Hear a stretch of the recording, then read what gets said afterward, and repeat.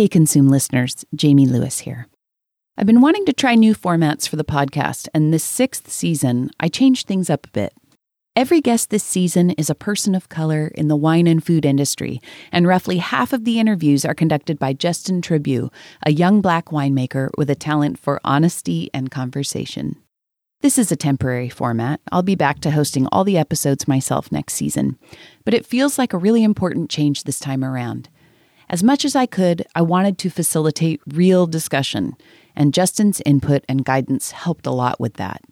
I would have had her do all 10 episodes, but she was in the throes of harvest. So for what she was able to contribute, I'm very grateful. You may want to hear my interview with Justin first and listen on from there. Oh, and yeah, we're on Zoom again for these episodes. In any case, thank you so much for listening, and happy 6th season of Consumed.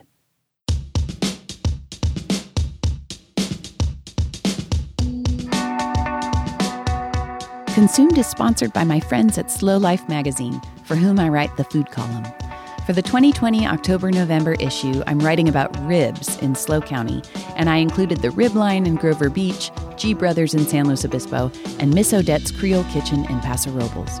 It's been a sticky week around here, let me tell you, but I'm putting the finishing touches on the article now. If you live in San Luis Obispo or Avila Beach, check your mailbox for Slow Life magazine every other month. And if you don't already get it, subscribe at slowlifemagazine.com. Consumed is also supported by James Ontiveros at Ranchos de Ontiveros Wine in the Santa Maria Valley. If you haven't already listened to my episode with James in Season 1, I'll tell you, he's a 9th-generation agriculturalist with roots that go back to when California was governed by Spain. His ancestors had this massive land grant, and it was sold off in pieces until there was nothing left. But he and his parents worked hard to buy back a parcel that overlooks the land that used to be their family's, and James planted his Pinot Noir vineyard there with his own 2 hands at the tender age of 23.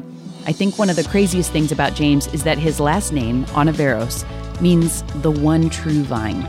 The coolest part of his story, though, is that the wine is absolutely beautiful, with a very Burgundian style and influence. Taste that storyline for yourself by visiting the station in Los Alamos, where Ranchos de Ontiveros wines are sold, along with elevated Santa Maria-style cuisine from Chef Conrad Gonzalez.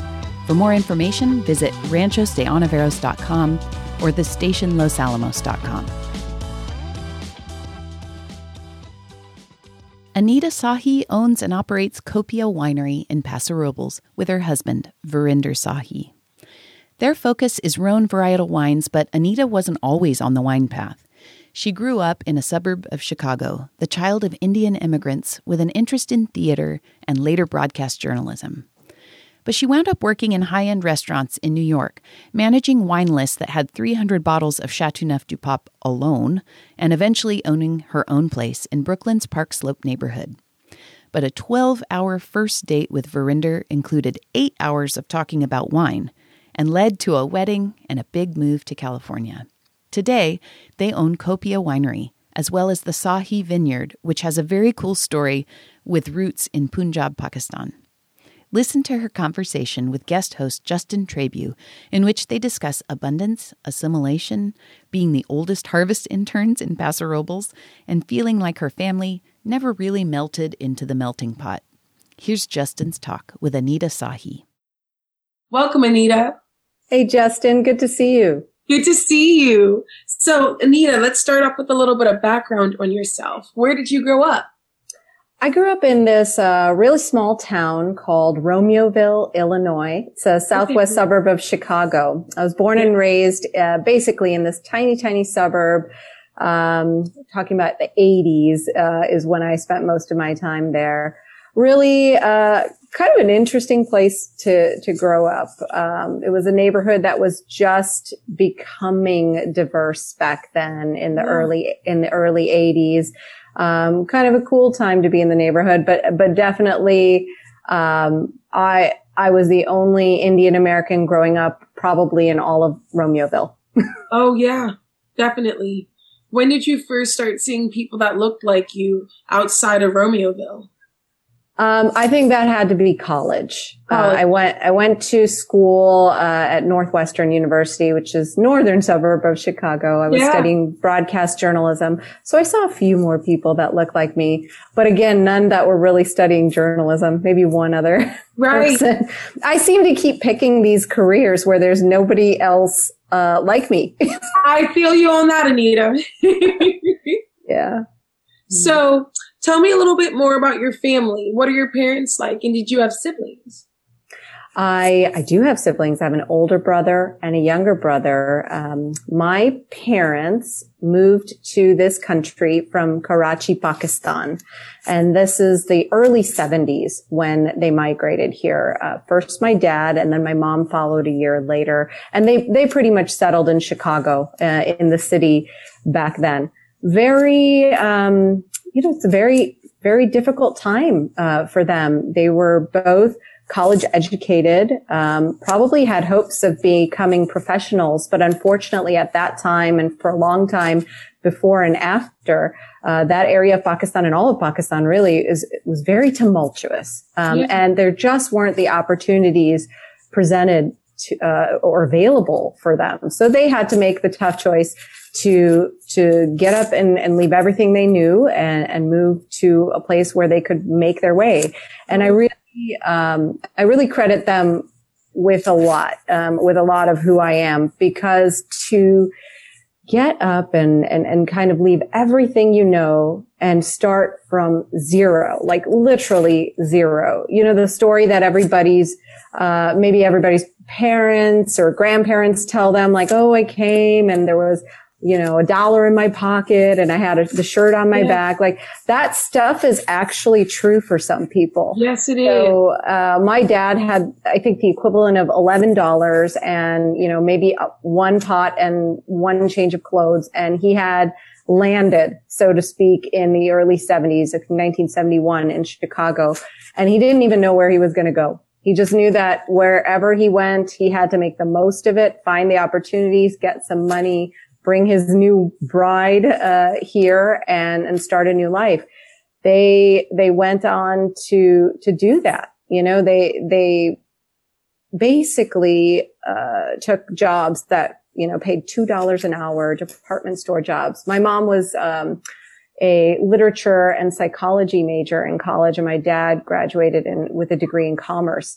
But they had to get whole new education here, which took several years to earn the money to do. So they were strong people. They had that spirit of get up and go and, really to make a better life, not only for themselves, but for my brothers and I. Now I was the first child actually born in the U.S. in Chicago.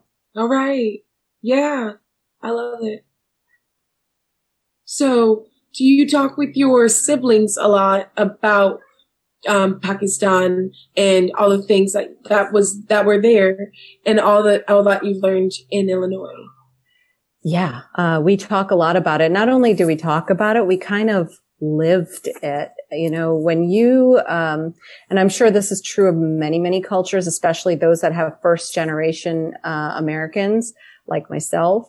The culture that you grow up in is sort of this hybrid culture. You sort of become your parents' student, but also their teacher, because you're now growing up in a place that is not as familiar to them, but you are handed the opportunity to kind of be part of two cultures. Teaching them, yeah. Yeah. And when you grow up in a Pakistani or Indian household, culture is very prevalent for the most part. Obviously not true for everybody, but for us, it was all over the place. I mean, there's no questioning that we were Indian kids.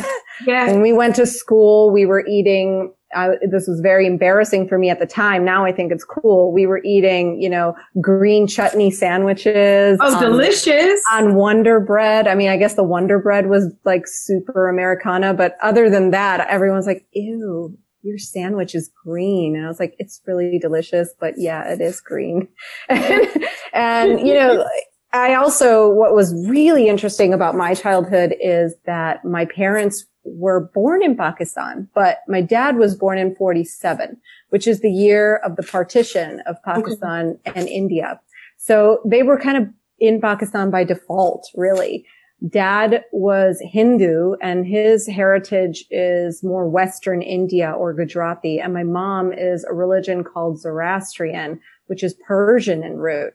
So I am not only like a mix of American and Pakistani or American and Indian, but a mix of religions, a mix of like different things. So our childhood was very interesting for that reason alone. Yes. Growing up in Chicago, I think was really tough for my older brother. You know, he had a lot of rough experiences in his early childhood, going to school in Chicago, not looking like the other folks there. You know, it was kind of a traumatic, and character building, experience for him. And for me too, you know, I had it a little bit easier because times were a little bit later, but yeah, for sure, we faced a lot of discrimination because of the way we looked or because of the way our parents looked or talked, which was distinctly different than people that were born here. So it's character building though. What are some of your most influential childhood experiences, both positive and negative, and how have they really affected who you are as a person today? I think, when I think of my childhood, and this really does affect who I am today, a lot of my experiences, this is true of Verinder too, a lot of our experiences surround food.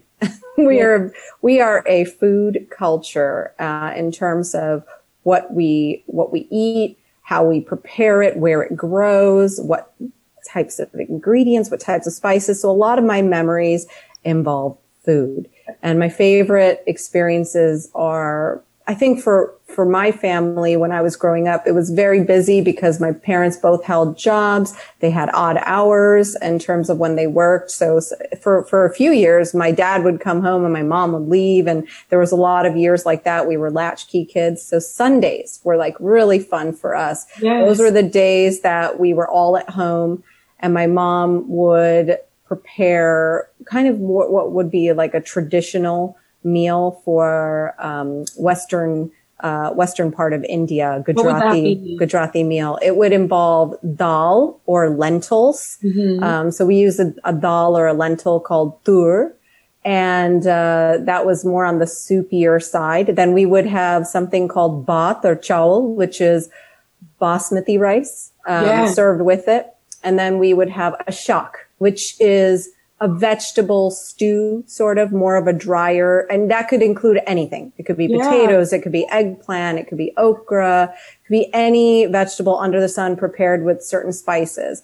Main spices include turmeric and chili powder, cumin, coriander, just anything aromatic we put in our food. So it's fond memory. And then she would make roti, which is Indian flatbread, on her griddle. So that was a very traditional kind of like the full Gujarati meal that we would have on a Sunday. And then maybe we'd have a little bit of mango pulp, which is basically like a liquid form of mango, just fresh mango pureed, with a little water added. And we would have a little bit of mango pulp for the dessert, so to speak.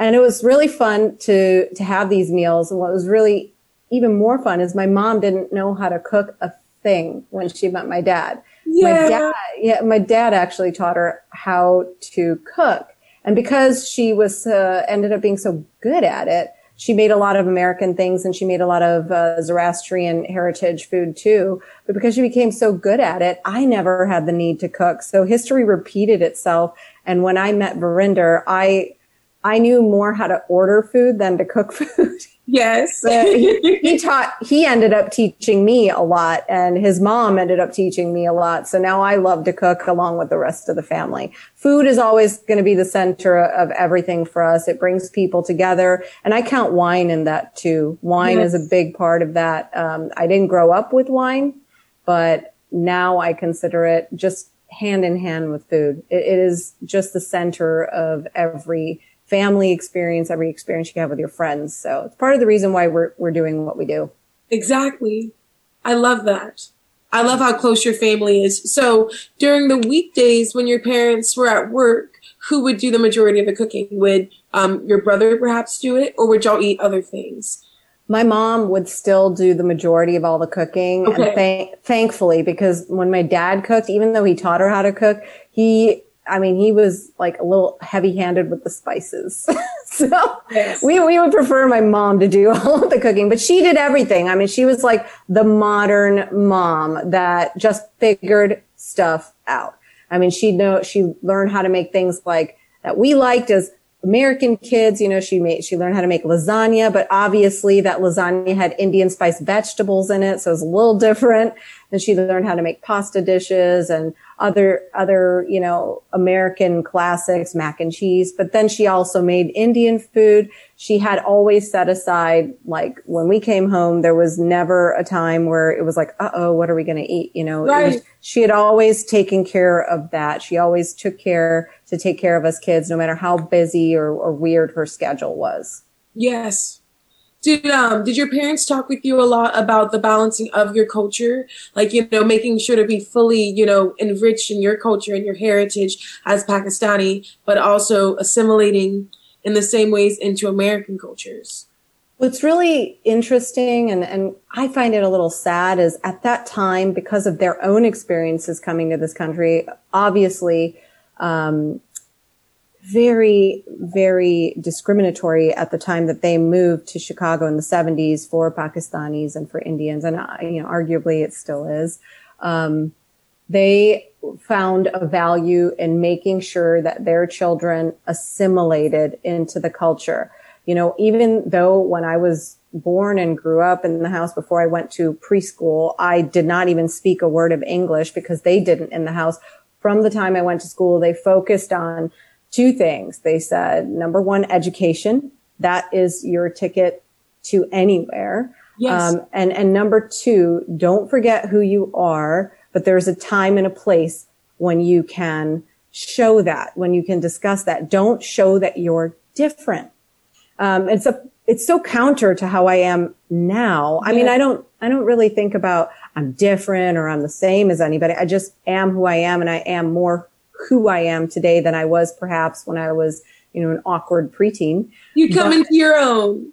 Yeah, you come into your own, but I can appreciate where they came from, why they were saying that. They wanted their children to have every opportunity. I understand that so much. Yes.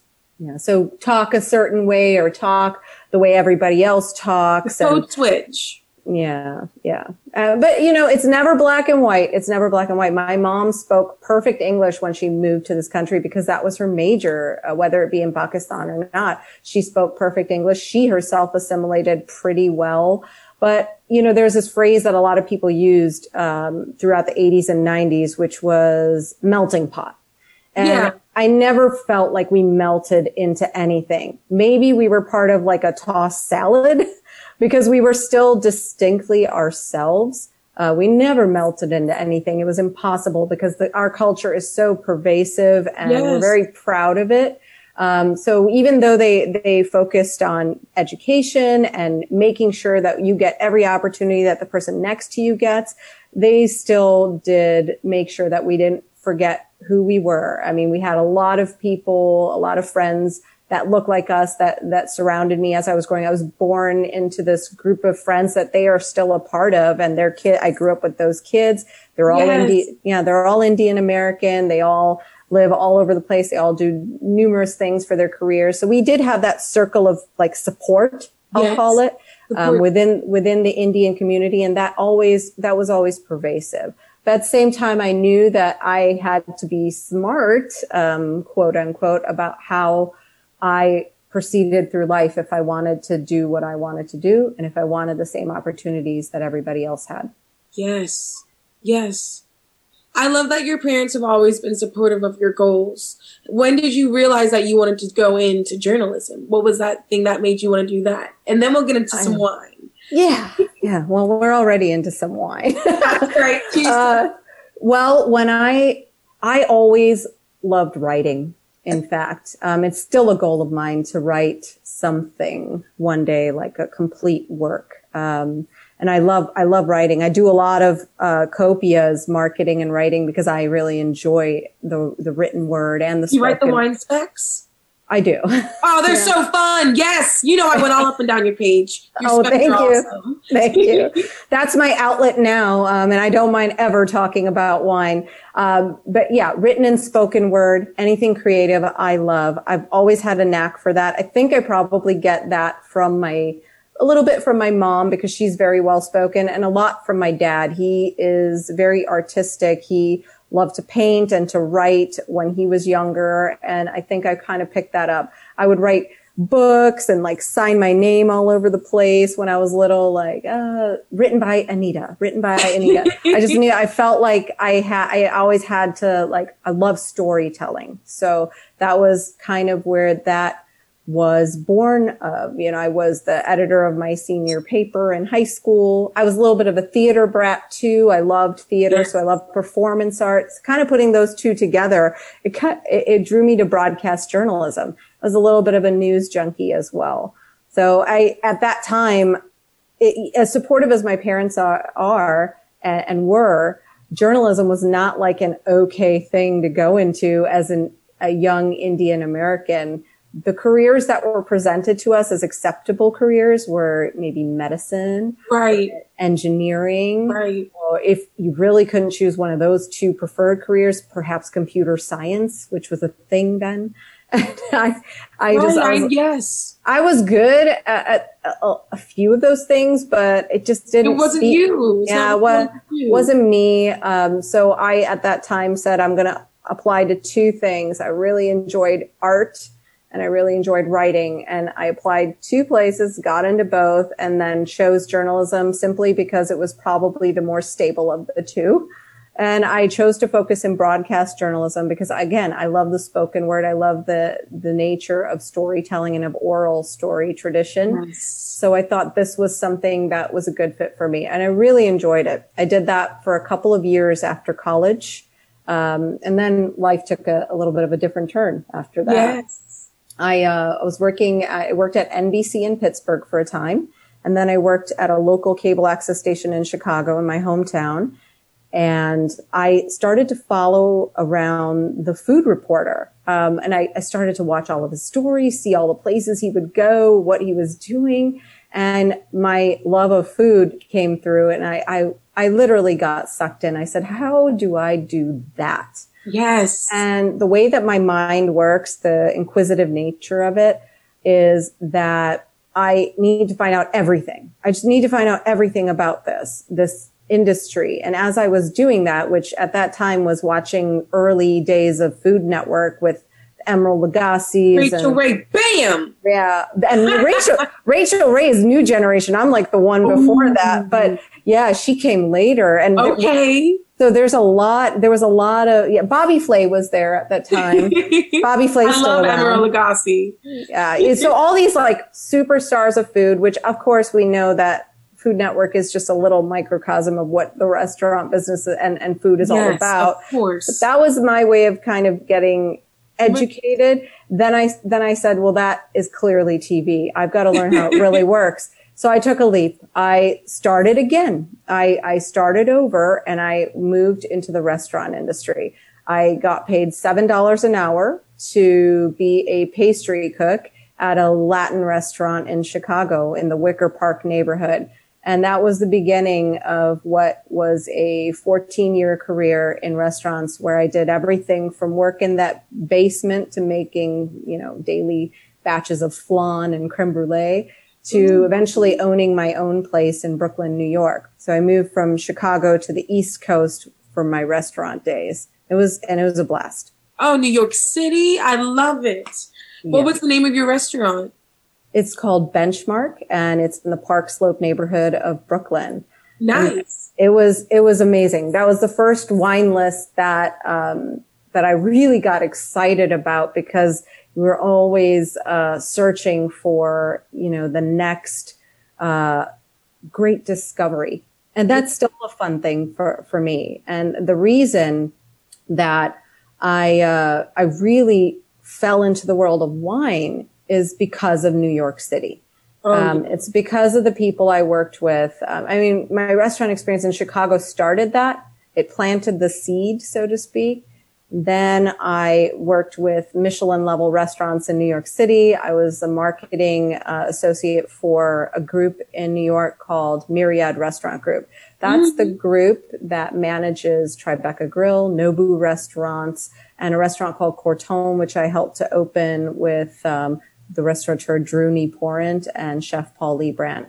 That was my wine education, for a 20-something person. Yes. I could not fathom trying or affording the types of wines that I now had my fingers in. It was amazing to, have access to this cellar that was 20,000 bottles deep, like 1,400 different selections. And the fun part about it was there were 300 or 350 Chateauneuf du Pape by the bottle on that wine list. I didn't know it at that time, but the seed was being planted again for love of Rhone varietals. So all those things kind of led up to my obsession, I'll call it, with wine. How did you meet Verinder? I met Verinder. So this is now, let me think about the time frame. 2014, I left New York and came back to my hometown. I was missing Chicago a bit. And I met Verinder in early part of 2015, which was basically an online meetup. We met online. I was trying my hand at online dating, which I was failing miserably at, just to be truthful. It was terrible. It's hard. It's hard out there. And I was like this close, very, very close to just calling it quits and just saying, you know what, I'm going to try the old fashioned way. This is for the birds. And at the last minute of me, and this is really true, at the last minute of me, like cutting off my profile online, this guy messages me. He says, I'm a professional. I really, really love wine. I didn't really read any further. I was like, sure, let's talk. Let's talk. Hello, wine buddy. Hello, wine buddy. And that was that. We met and we had a epic 12-hour date on the first time we met. And about, 8 hours of it was discussing wine and future dreams and what we were thinking. And even at that point in time, I didn't have any notion that I would be in the wine making world. I just thought, what a cool thing that this guy has such a love and a passion for wine from all angles, because he was in the process of getting his winemaking certification from UC Davis. He was just embarking on planting a vineyard in the Central Valley in Lodi with his brother. Yes. And I was like, well, this is very unique, because he's also of Indian heritage. And it's neither here nor there, but you don't meet very many of us. So it was intriguing, and it was like a lightning strike moment. It was just one of those things like where we hit it off and we haven't looked back since. My heart beats still. That's great. Hey there, a quick interlude to talk about another one of my supporters. Slow Food Co-op's mission is to empower health and well-being in the community by providing quality products and exceptional customer service. Community-owned, Slow Food Co-op buys from local producers, ensuring that they offer their customers real and sustainable food. Slow Food Co-op is your friendly neighborhood grocer, maintaining non-GMO standards and environmentally sustainable packaging. You can find Slow's only community-owned grocery store on their website at slowfood.coop and visit the Slow Food Co-op in-store at 2494 Victoria Avenue in San Luis Obispo, California. Tell me more about Verinder's Vineyard. Is that Sahi Vineyard? Yeah, Sahi Vineyard, Sahi, which is our last name. Yeah.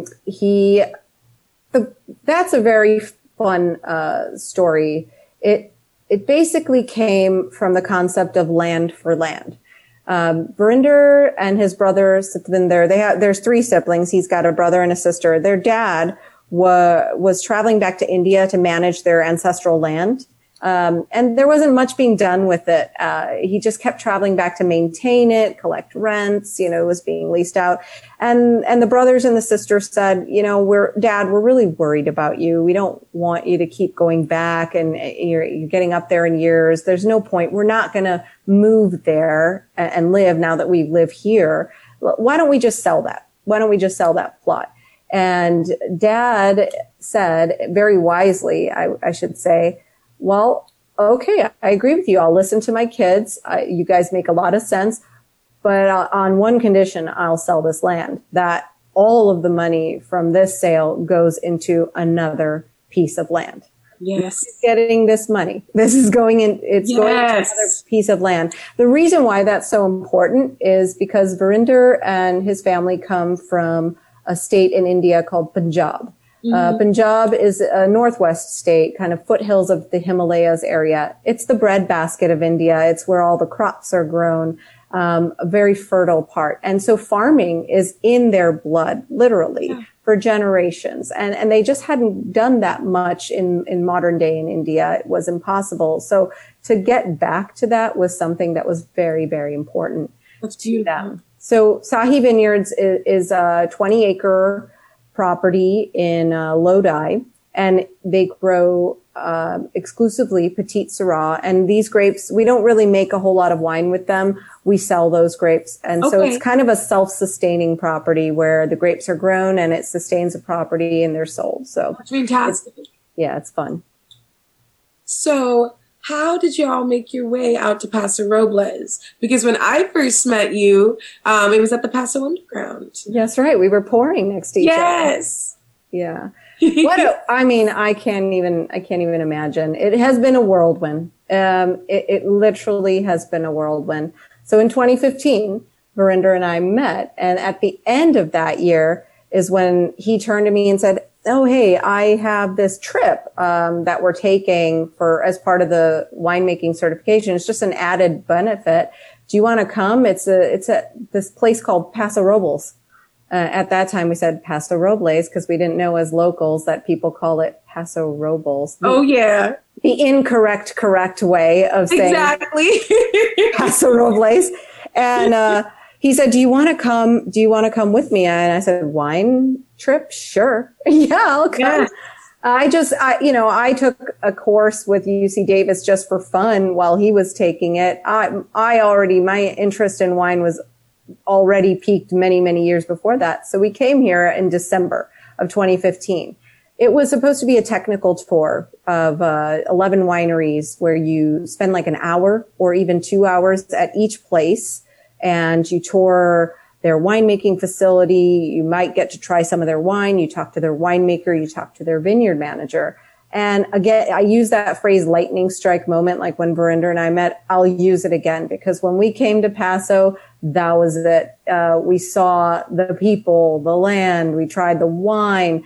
We were wondering where the heck Paso was all these years for us because it wasn't on our personal maps. Right. Of course, we knew of the bigger labels that came from here, but we did not know the richness of what was the community of Paso. Yeah, the community of Paso. What was happening. So that trip kind of, we didn't know it at that moment, but it solidified things for us.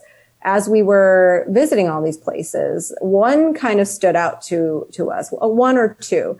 And it was the only place that we didn't get to try wine. And it was a place where they had the most audacious, sort of outspoken winemaker. And that was Booker Vineyards, and winemaker Eric Jensen. I don't think he was even expecting us. He was kind of wondering why 20 people were standing on his crush pad. And hey, what who are you? And, his tasting room manager at that time had to whisper to him like, "Oh yeah, remember, these are those students that, we agreed to do this." It's like, "Oh." And his first words out of his mouth were like, "Yeah, this, education is a waste of time. You should," and he's saying this to a group of students. "And you should, if you want to get into this, you need to really know what it's all about." And then he spent, the better part of an hour just totally candid, the most valuable speech of that whole trip because he was honest. He was blunt. it kind of took me back to my New York days. I was like, now I can understand, people in New York aren't rude. They're just blunt. Exactly. I'm from DC. I feel that. They're to the point, which I appreciate. And that's what he was. But he talked like this big, big game, and he was really thought highly of himself too, which I guess one should, if you're playing at the level that he plays, and I was, we came back after the whole tour was over. Verinder and I parked outside the gates, so to speak, of Booker, because appointments are necessary to taste there. And we called right from the car and we said, hey, we were part of that group and we would like to come and try some wine. Could we? Chelsea, the tasting room manager, said, yeah, sure, come on in. And we tried the wine. It floored us. It was amazing. And we knew that, okay, if we are really thinking about getting into this, if we are really going to do this, then we should learn from somebody who makes wine like this. Yes. Because this is wine that I could drink any day of the week and I would die happy. And as we were walking out, a lot of weird fated things happened in 2015 for me and for Verinder. As we were walking out of that tasting room, Eric was walking in. He goes, hey, I remember you guys. Then we did the hard sell. We were like, hey, I know we're older and we're just part of this tour, but we want to come work for you next year. And he looked at us like kind of sideways and he was like, what do you mean? You're like, you are older. You are probably professionals. Like this is really, really hard work. And I don't, you got to do a lot of cleaning. It's sweaty and dirty and like, you guys can't do that. And we did the hard sell. I was like, we're not afraid of hard work. I work in the restaurant industry. Both Verinder and I have started from, zero and worked our way up in whatever industry we've chosen to work in. And we'll do the same here. And you need to work with us. Yes. I think he was like half like, yeah, I think they're drunk. Maybe they won't come back. But he told us, he was like, okay, I get it.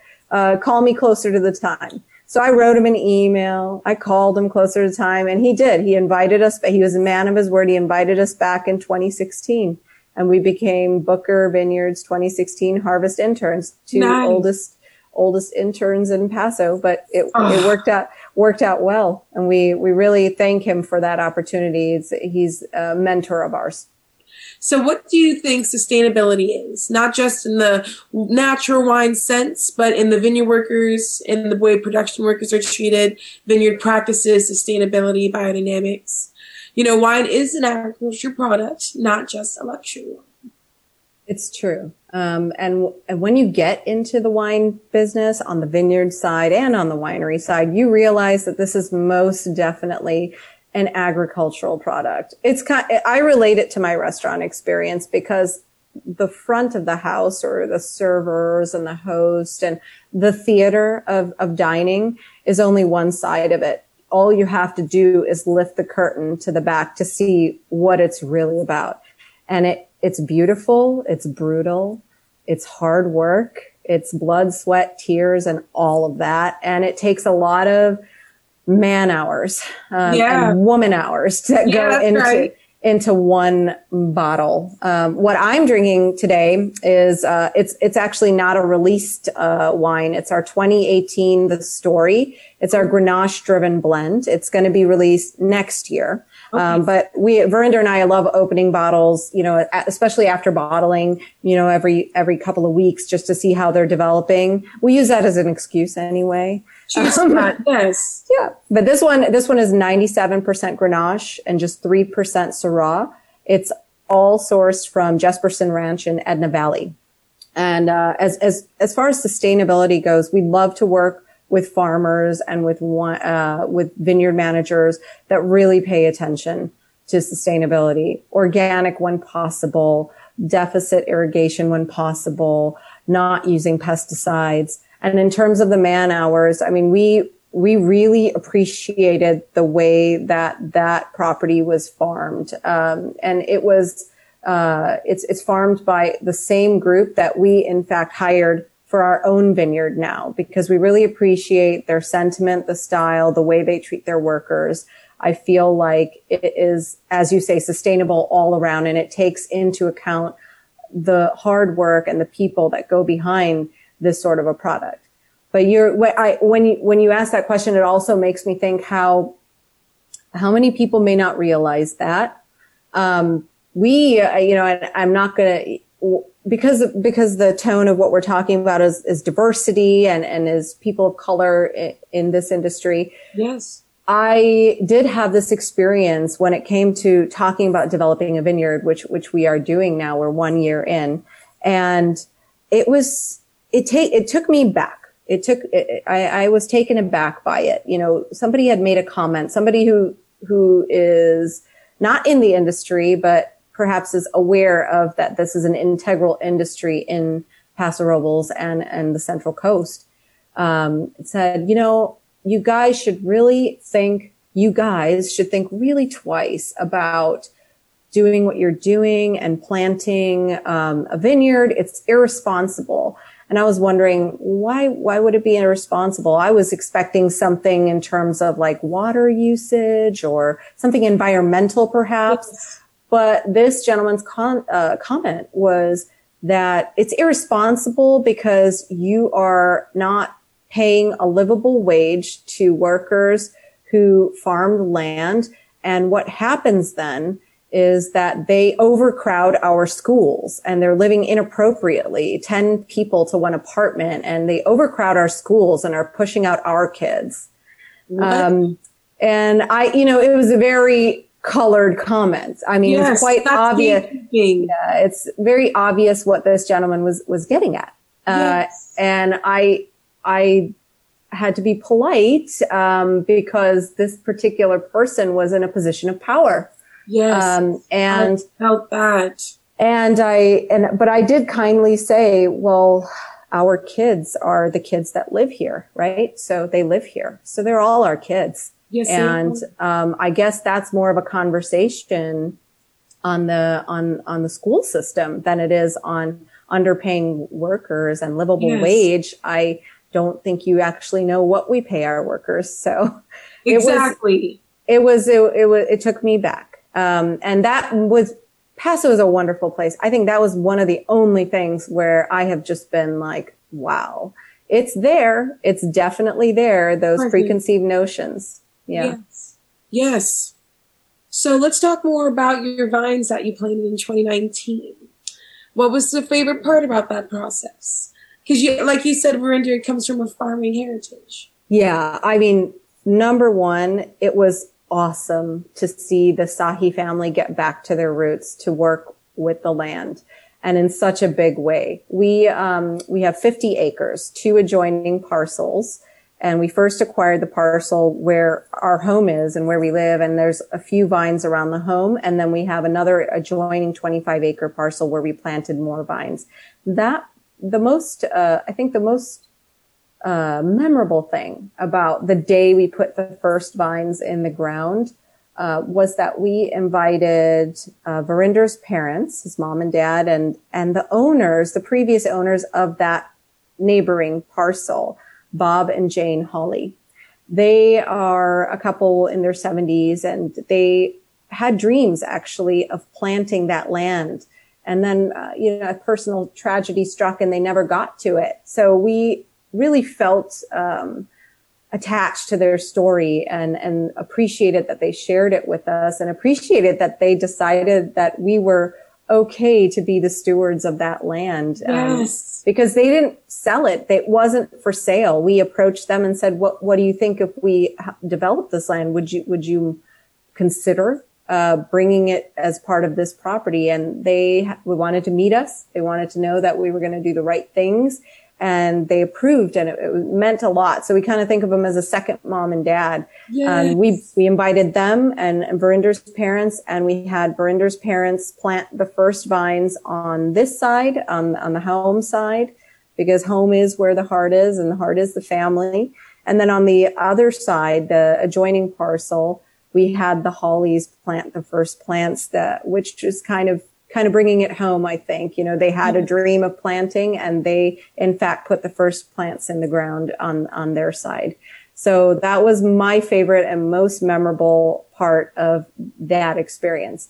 Now it's seeing all of the babies coming out of the ground, 1 year old. It's fun to see the different characteristics of that Syrah block versus this Grenache block versus a Mourvedre block. It's fascinating.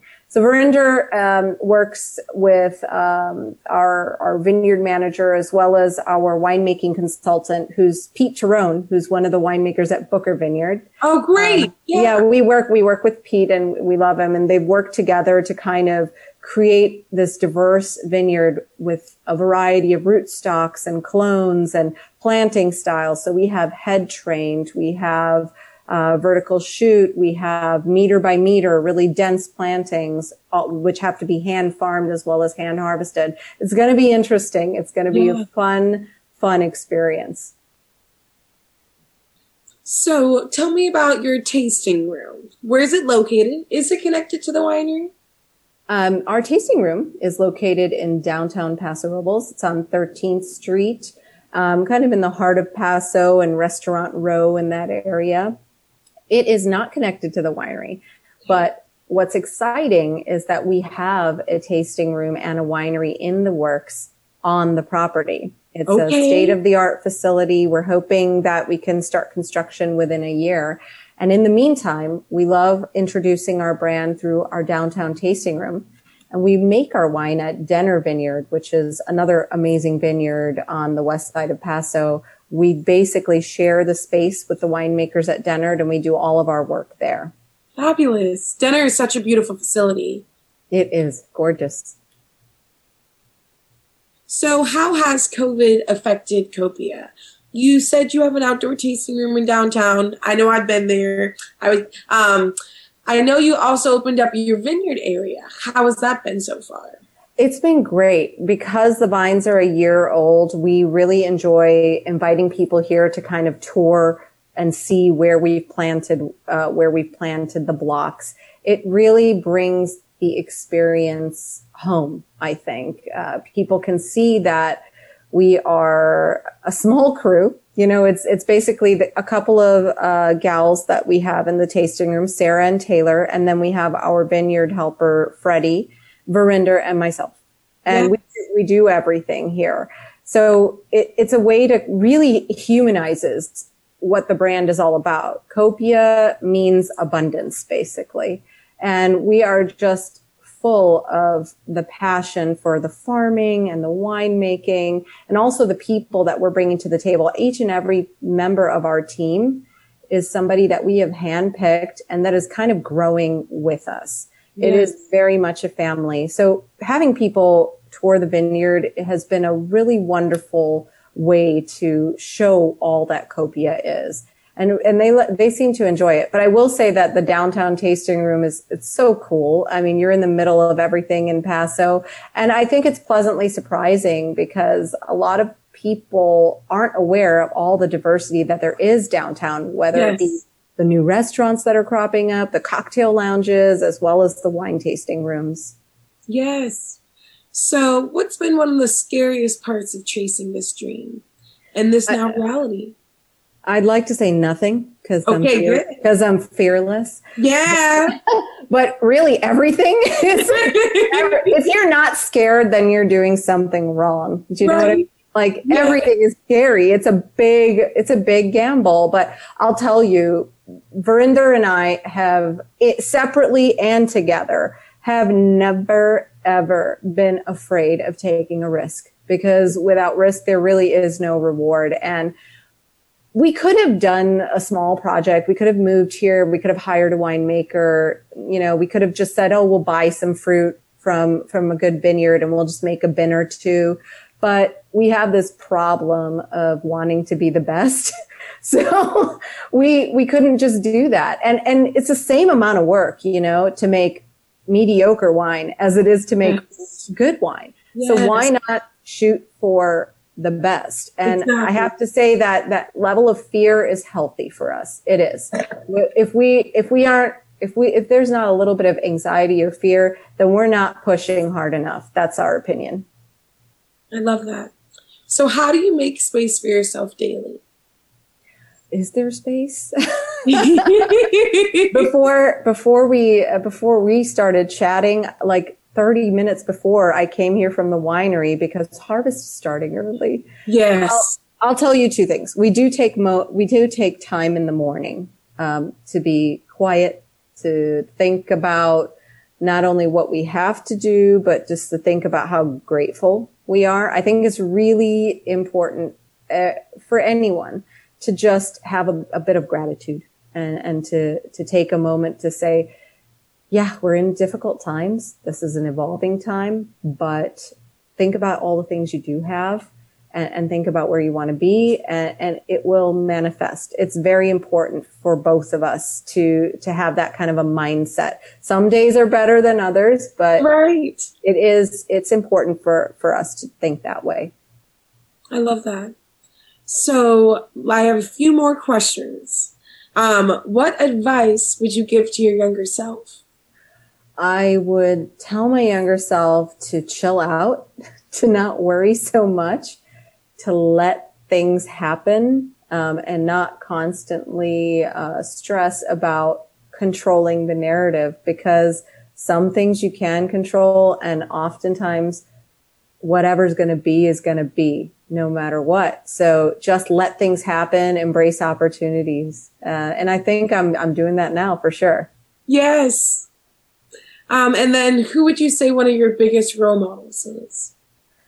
I would say that, besides my parents, for all the hard work that they did in moving to a new country when they knew nothing, I think my biggest role model had to be at my first major restaurant job. And that is 3 people, actually. They share the seat. Grant and Joanna DePorter and Beth Heller of Harry Carey's restaurant group in Chicago. I call them sort of like the hardest working people in show business. They taught me so much when I was a 20-nothing-year-old, and just starting in the restaurant business. I was working in marketing, and I didn't even know what that meant at the time. They gave me this sort of epic panel interview for 2 hours. I definitely thought I was not going to get that job, but they gave me a shot. And there was nobody who looked like me there. There was nobody who had my background, so to speak, but they saw something in me and they took a shot. And it was the best opportunity of my life still to this day. Those people I will always thank for giving me my start in the professional world, and the way that they taught me to work, the discipline that they had, the way that they continuously evolved in hospitality and with their excellence and their standards. I took that with me in every experience from that day forward. There's a little bit of Harry Carey's in me in everything that I do. And they're still doing it. And they became the first restaurant in Chicago, outside of California, anywhere that is buying Copia wine for their restaurant. Woo! I love it. That's full circle. And then Jamie always finishes her consumed with this question. You knew today was your last day on earth. What would you eat and drink, and with whom? I would eat, if it was my last day, I truly want to eat homegrown, homemade food, Indian food.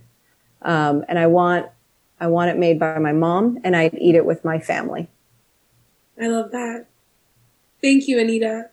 Thanks, Justin. Thank you for listening to Consumed. I'm grateful for all of your ears every single day. The podcast is produced by me, Jamie Lewis, and edited by Chris Lambert. I hope you'll support the businesses and people featured this season and come back for another season of Consumed this winter. Until then, take care.